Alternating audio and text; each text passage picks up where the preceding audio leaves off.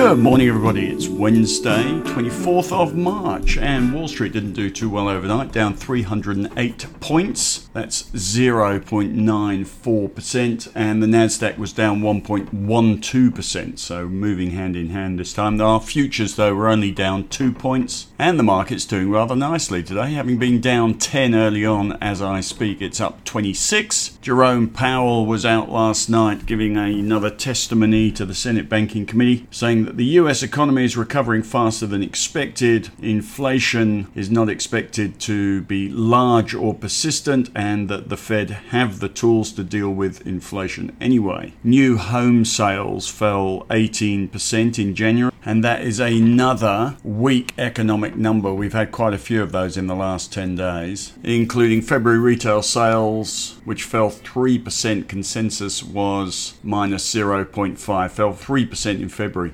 Industrial production came in weaker than expected as well, down 2.2%. Consensus was for a rise. Manufacturing production less than expected. Building permits fell 10.8% in January. Housing starts fell 10.3%. Initial jobless claims overnight were higher than expected. All in all, a string of weaker numbers out of the US. But the major theme, or the major vibe over the last 24 hours is quite interesting, and it is this rising case numbers in 21 US states, plus in Europe, France, Italy, India, Brazil. Case numbers are going up, and there are significant lockdowns in Europe, in Germany, in Italy, and France, Paris in particular. And on the back of that, the oil price fell 6% overnight, and today there has been a thematic change in our market, and that's what we're going to talk about today, but particularly travel down today. Flight Centre down 3%, Webjet down 4%, corporate travel down 3.7%. Meanwhile, technology stocks are going up. Xero up 3%, realestate.com up 4.9%, and Afterpay is only up 0.4%. It would be more, except Macquarie have downgraded their target price today from $140 to $110, currently $107. But let's get back to the major theme. The major theme,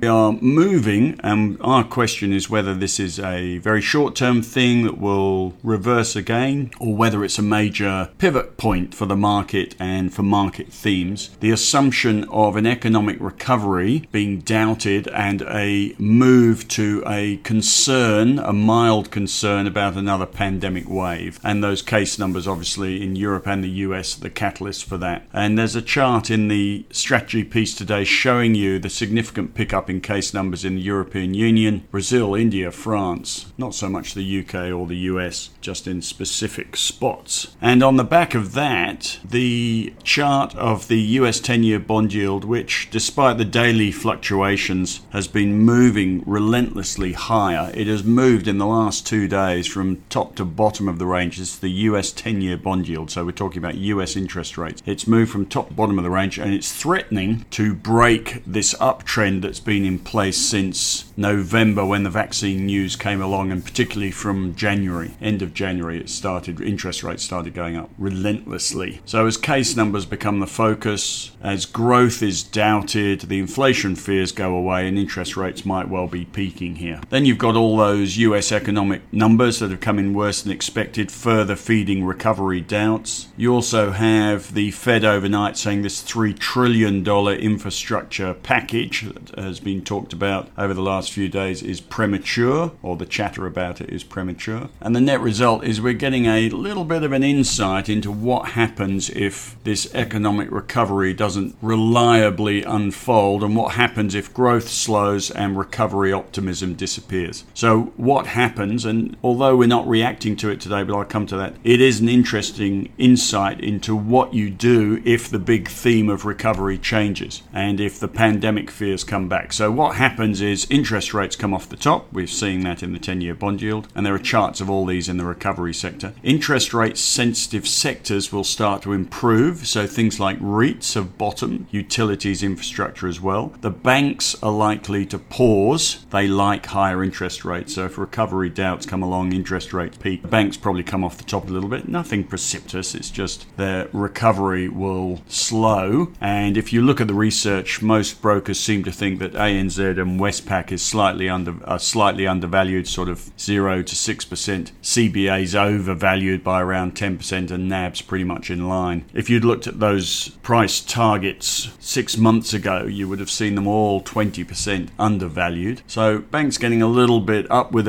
events anyway, and if interest rates come off top, they'll probably slow down for a little bit. Don't go selling them if you're a retiree. They have got dividends coming up over the next couple of months, and there's nothing terribly wrong. Another theme would be the Aussie dollar, which has dropped below 77 cents. You'll notice now 76.08 might actually drop under 76 as well, but that's a clear sign that recovery hopes are waning. The Aussie dollar is a barometer of economic optimism, and ever since the vaccine news came along, it started to rally, and all those dollar sensitive stocks like CSL have underperformed. So if we get recovery doubts, your interest rates come off the top, recovery or commodity currencies come off the top, Aussie dollar will come off, as it is doing in the last 24 hours or so. So Aussie dollar down, there's another theme. Travel and energy stocks, as we're seeing today, will come off the top, and as we saw with the oil price overnight down 6% or so. Charts of those in the strategy section today. Energy sector sort of going sideways. We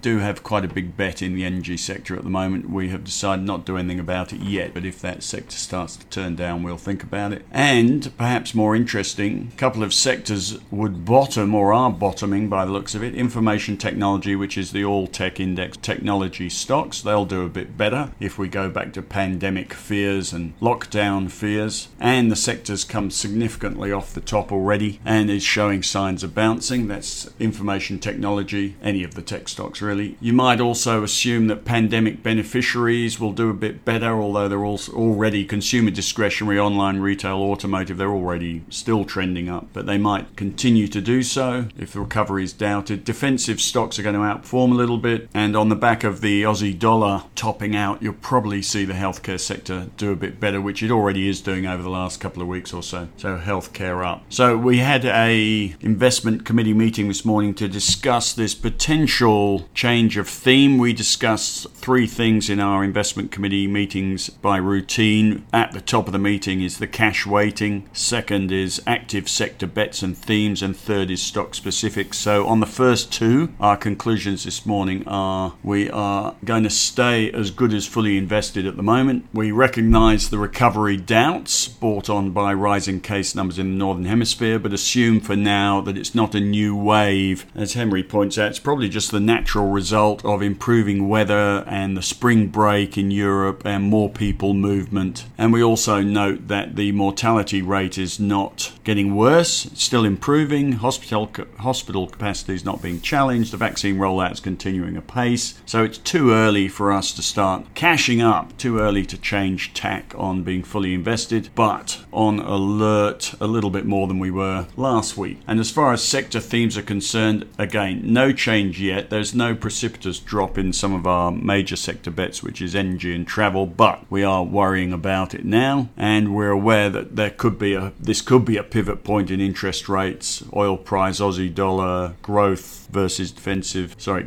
and defensive stocks versus recovery cyclical value stocks. So if the case numbers continue to rise, or we do stall on the economic recovery, then we will be doing things like raising cash, reducing the energy and travel bets, looking at oversold technology stocks, looking at REITs for income in particular again. REIT sector is bottoming a little bit. We would be raising or holding, at least, we're already overweight, healthcare as the Aussie dollar falls. And we consider some other stock-specific pandemic beneficiaries, and if it got precipitous, we might even look at gold. But we're not doing any of those yet. One day does not end the recovery, and the market's behaving itself anyway quite nicely today. Our main concern, if this theme developed, would be that we're overweight in energy and travel. We might have to trim those anyway, and we'd probably want to start looking at a few technology stocks again, which might come back into favour. And you'll notice on this theme, Goodman Group up 3.2% today. This is the largest, most boring REIT, which does warehousing for Amazon, up 3.1% move for a REIT. So you can see the theme in place, and with the falls in travel and the falls in energy and the rise in technology stocks. So not reacting today, but you can see what could happen. And I think for the market as a whole, if the recovery was doubted, you'd probably see the market top out again gain, not in a major way, but to a certain extent. Relentless rally would pause and some of the sector themes would change. Right, that's enough waffle for one day. As I leave you, market up 30. Tech stocks doing particularly well now. REA up 4.8%. Dow Jones futures down 4. Not much happening there. Standard stuff. You have a fabulous day and I will speak to you tomorrow.